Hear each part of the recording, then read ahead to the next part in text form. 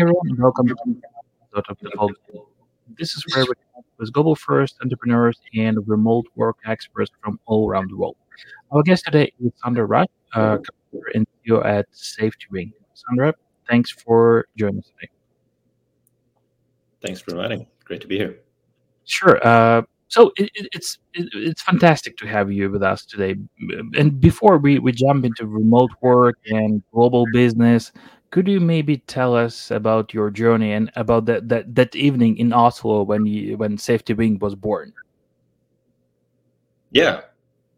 So, that was the Christmas week, 2017, and I was currently working in my other company, Superside, and we had discovered there that which was an online freelancing platform. We had discovered there that the people who worked there, one of their problems as online freelancers and sometimes living abroad, was that they didn't have access to the social safety net, often in their country, sometimes in their even privately, and so this was a big problem for them. So we knew about this problem. I've been trying to see if I could fix it in Superside. But eventually we had this chat. We realized it couldn't be fixed in Superside. This was its own company, had to be built, and the solution had to be a global social safety net. The internet labor market is global, meaning you didn't even ask me. We don't even know, where we are sitting right now. So, and in some ways, it doesn't matter. Like, it's like a fun fact. That's just how the internet works. So naturally, any economy on the internet works like that as well. And so you have this like obsolete legacy infrastructure, which is basically anything that used to be built around the time where that was not the case. And that includes big chunky items like the social safety net. And so the solution is to make a global social safety net, one that works the same for anyone, anywhere, and therefore can be used by the internet economy. So, talking about SafetyWing, are digital nomads your main customers, or do you see a trend where companies buy this policy for their remote workers? How does it work? Can you talk more about that?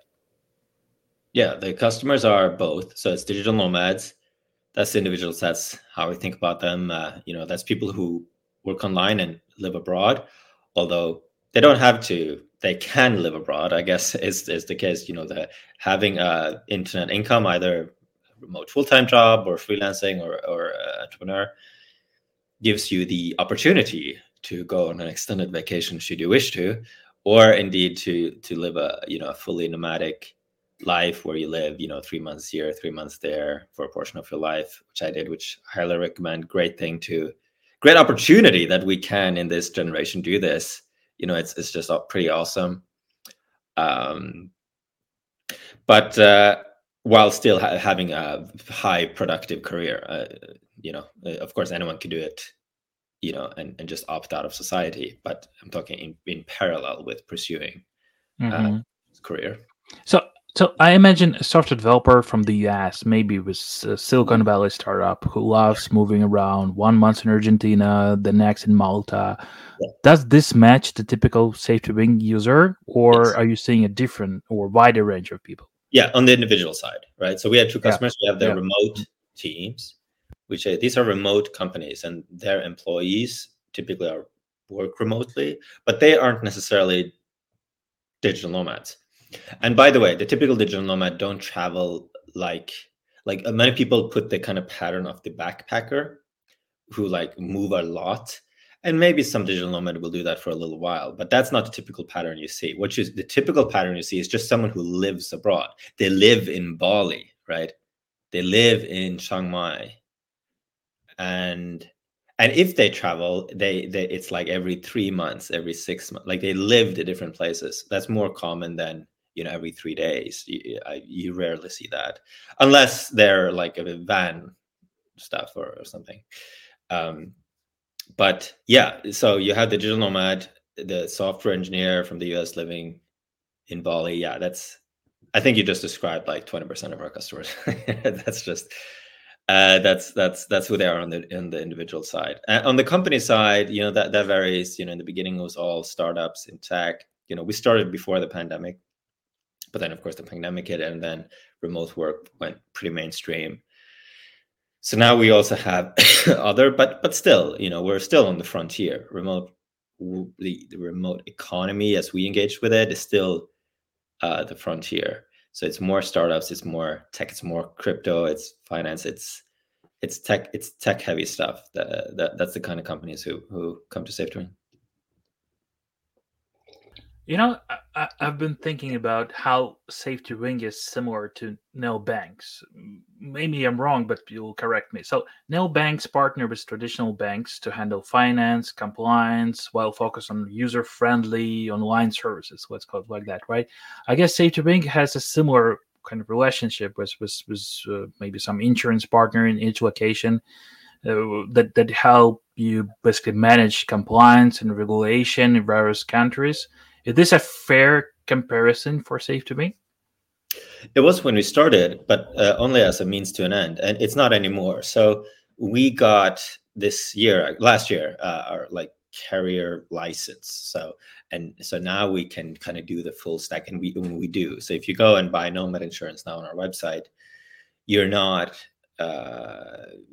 you're not then buying a company that we developed with another company. But in the beginning we did. And insurance it has a big regulatory moat. It's very hard to get the licenses, essentially. And it takes years. And it's very difficult. So yeah. And you operate in many countries, so you need to get license in each of those countries?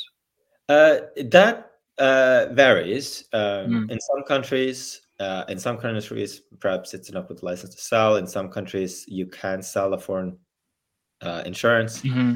So this is the kind of, you have to do that analysis country by country. But yes, in the beginning, we worked with a company. We basically pitched them the idea, right? We knew that they had the licenses, right? So that they could develop a variant of their product. They made a new product with them. And then after now several years, we had the sort of size and strength and knowledge to acquire these licenses ourselves. The main reason we want to do that is because there were still some parts of the product we couldn't fully control when we had software. We were reliant on them in a way. And also because in a way, everything so far, the health insurance stuff, the health stuff has been for us just a learning curve towards the full global social safety net. So that's health, but it also is a bundle that also includes retirement, disability, just a whole social safety net as you would have in a country, but on the internet, which is sort of our vision project. Okay, sounds cool. And so basically looking back at your journey from starting a web hosting company to creating SafetyWing, can you maybe share how remote work and global teams have changed over time from your perspective? Yeah. So remote work. So if you think about, I have two venture funded companies. Previous was Superside, and this is SafetyWing. When I start thinking about the idea for Superside, which is back in 2014. And that's when I'm kind of planning to become a digital nomad. This is like a package deal for me. It's like I have a policy job at the Norwegian Parliament. I want to quit my job. I want to become a digital nomad and start a startup. Okay. And I've come across this idea, and it's like, this is the best thing ever.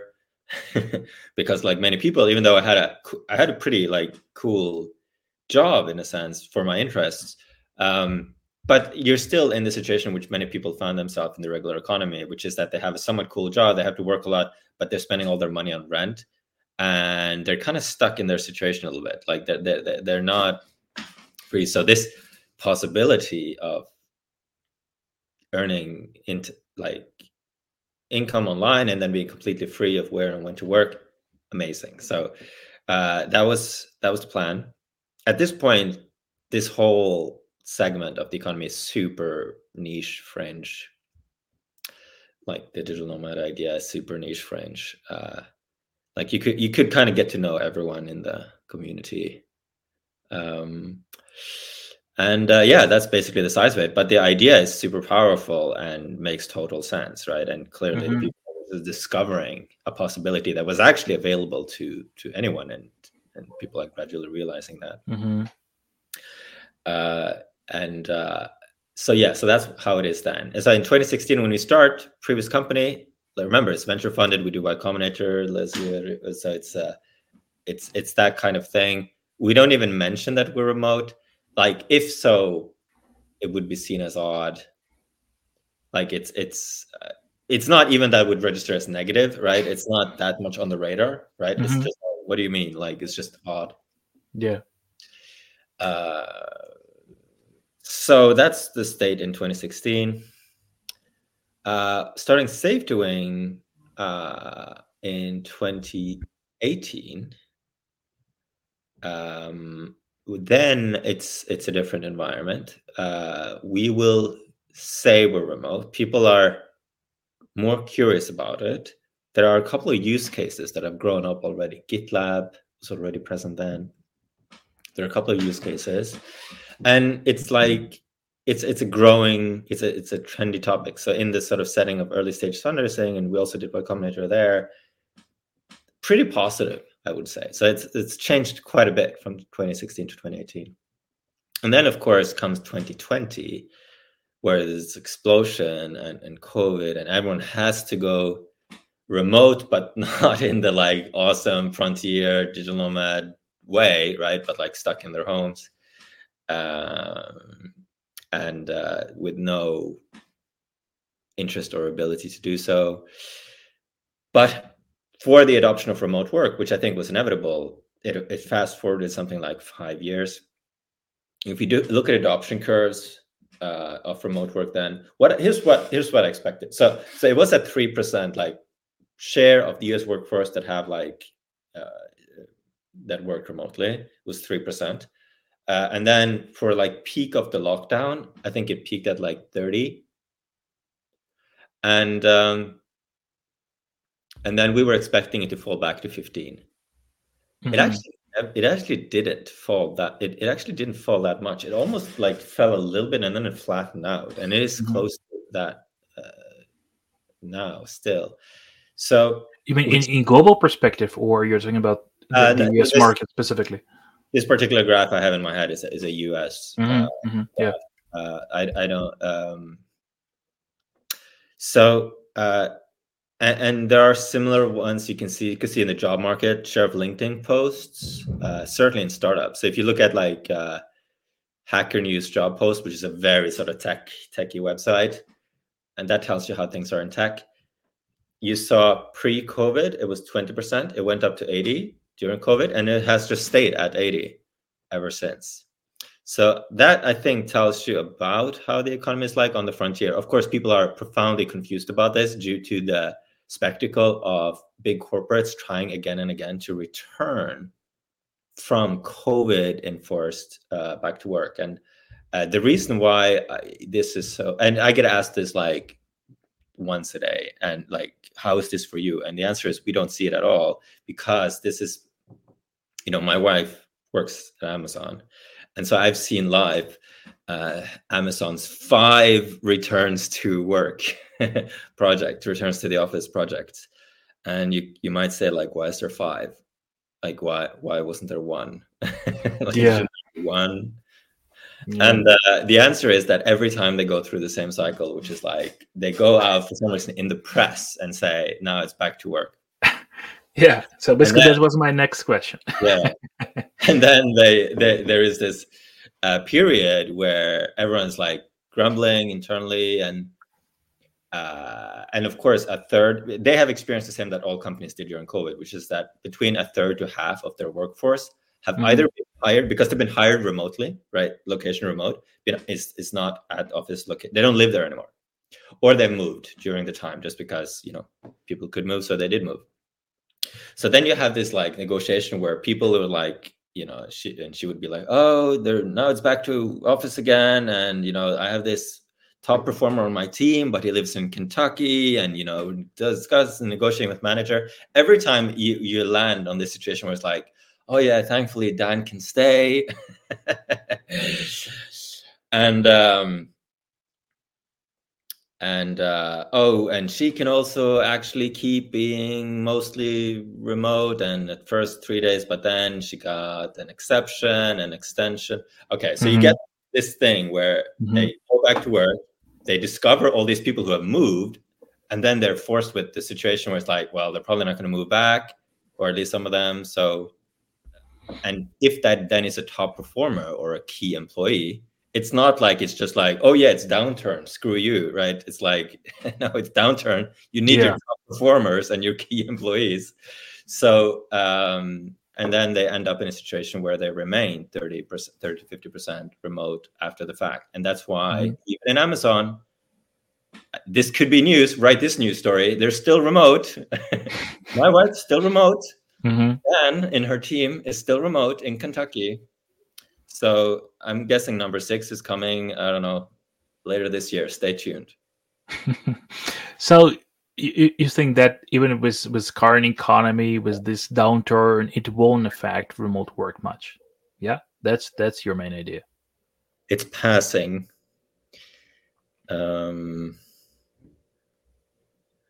It's a fluctuation that is smaller than I expected. And that being an interesting point is that I'm obviously very bullish on remote work. It's kind of akin to like the difference between sea levels and tides. Does the tide affect the sea level? A little bit, right? But it's not structurally. It doesn't. You can still build your buildings on the shoreline, pretty much, right? So that's how it affects it on the service level, on the margin a little bit. In companies, perhaps, but structurally speaking, on share of job postings that have location remote, we haven't seen a change. Any of our customers, we haven't seen a change. Okay. And the reason, the reason why it will end up being fully remote long term, I would say there are what are the key drivers? Like, what's the global warming, of remote work? That's the economics of it. So if you start a company in your hometown, I don't know how big of a town you came from. Was it small or big? Okay, so it's a big one. So imagine that But my hometown is in Ukraine, so probably not the best place to start a company, but still, Yeah. So imagine a small town of 1,000 people, and you're starting a company there. You're limited by talent at that point. You can imagine the kind of team you would build, right? Eventually hire the whole town. It's going to be, you're going to be talent constrained, and that's going to limit the chance your company succeeding. Actually, you'd never see that. You never see a company going global who that is in a 1,000-person town, and partly it is for that reason. So, and then imagine like New York City. So you can build a pretty strong company in New York City hiring locally. It's a significant difference in the labor market, and you can imagine the kind of talent you can hire in such a big town. Okay, there's as big difference from a city of 1,000 to New York City as there is from, or a city of 8,000 to New York City as there is from New York City to the internet economy. So that's the major driver. So you can just have the talent benefit will cause all companies that succeed in building and managing and running a successful remote team will have a massive talent advantage, and therefore will succeed. Okay, so that's the one driver. The other driver that I haven't seen talked as much about is the sort of software advantage. So being in office and working together is great, but it's not that more great as it was like in the 50s or like literally 1,000 years ago. It's like very similar dynamics and mechanisms you use. I don't know, maybe the whiteboard was a big breakthrough, but it's like pretty similar. Actually, I don't think the whiteboard was a big breakthrough. Now that I think about it, you have these carvings in caves long time ago. But in remote work, this is nothing like it. Like, I don't use even one of the same tools I used 5 years ago. And some of that has dramatically transformed the productivity of remote work. Like some of them, like Figma and design, has been an amazing productivity enhancer. Notion, I would say, almost on a similar level. Of course, there's the ones that everybody uses, Google Meet, Slack, still pretty great tools. So remote work is improving with the software, and it's therefore on like an productivity improvement trajectory, and it's like intermingling with software and now AI in a way that will also make it increasingly productive, while working in the office will be similar now, probably 50 years from now. And what about cost? Don't you think that that's one of the main, like, driving element of remote work? Yeah, but a cost is inverse. Cost is just the other side of the coin from talent. Mm-hmm. So, and speaking about that, do you see a change in talent pricing with lower cost countries catching up to higher cost ones? And at some point, I hear this from some of my clients that it doesn't make sense anymore to hire someone, some superstars, from Latin America or from Eastern Europe, let's call it like that, because they can go to, I don't know, to some states in the United States, right, and hire someone from there for the same cost. Yeah, I do think this is the accurate view of the land. So a lot of people in the early days of remote work, their immediate thought was arbitrage. Like, here you can get the same talent for a much lower cost. And I think and while that is true, I think that effect is so temporarily. I probably wouldn't build. I wouldn't build a company on this logic, because it's transient. It's going away. And in some markets, like the most liquid markets, it's already gone away. So back in 2018, some people did this analysis on like Upwork, but where they were really granular. Like, they didn't just look at, is it compare programming to programming or anything, but they looked at like a range of different factors of like productivity and language and experience and all kinds of things. And then they found basically that the arbitrage gap is already gone there. But the point is, the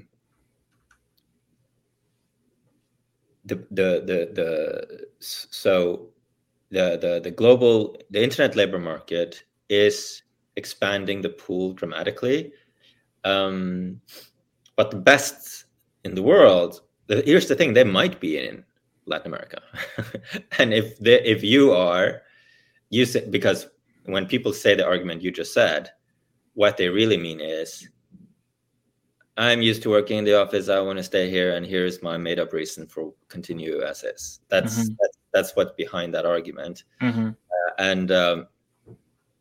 And so they're not going to hire, like, and let's say that their business is, I don't know, design, and then the best one in the world is in Buenos Aires, which is not impossible, because the rest of the world is actually a much larger pool of people than whatever city you're in, even if that city is New York.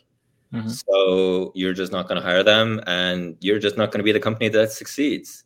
And so this is the kind of that evolutionary driver that will kind of weed that person out. So I think that the talent advantage it's larger than the kind of transient cost advantage. Although, of course, the cost advantage is also real. I mean, it is you're not going to pay overpriced on the internet for the talent, because the talent pool is huge. So every single industry has high competition in some sense. Yeah.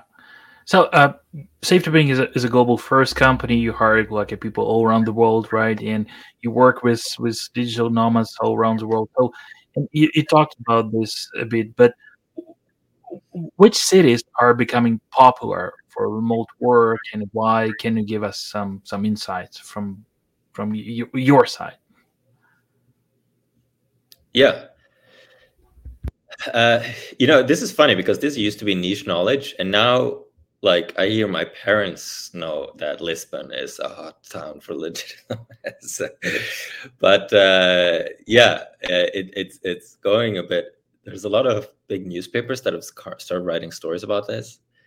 So apparently, even my hometown newspaper had a story about this question. So they know. No, I mean, this comes and goes. So obviously, the previous generation of peak cities were, Tulum / Playa Carmen, Bali, Chiang Mai. They're still doing well, but you have the situation now with digital nomads. Like when someone tops the list on Nomad List, you just get this flurry in, and which literally drives up the cost. It also makes it more fun to be there, of course, for the nomads, because there's a ton of other nomads, and they're creative, they have more startups, they're interesting people. But of course, they also drive up the price. So a place like Bali has literally become more expensive and more crowded due to reigning on this top list for a long while. A bit later now, it's been Lisbon now for a bit, and Lisbon is experiencing the same. I would probably go there still if I was that. Right now I see Porto, another city in Portugal, kind of sailing up. Nomad List produces this automatically updated rank of like fast growing cities, and I noticed that Porto was sailing up, and Lisbon was off the top list. But in absolute numbers, Lisbon and London, Bali, Chiang Mai, Tulum are all still places where you will find a ton. Got it. Okay, it's been great talking with you, Sandra. Thank you for your valuable insights and stories. Before we sign off, is there anything else you want to mention, or any upcoming SafetyWing projects that our listeners should know about?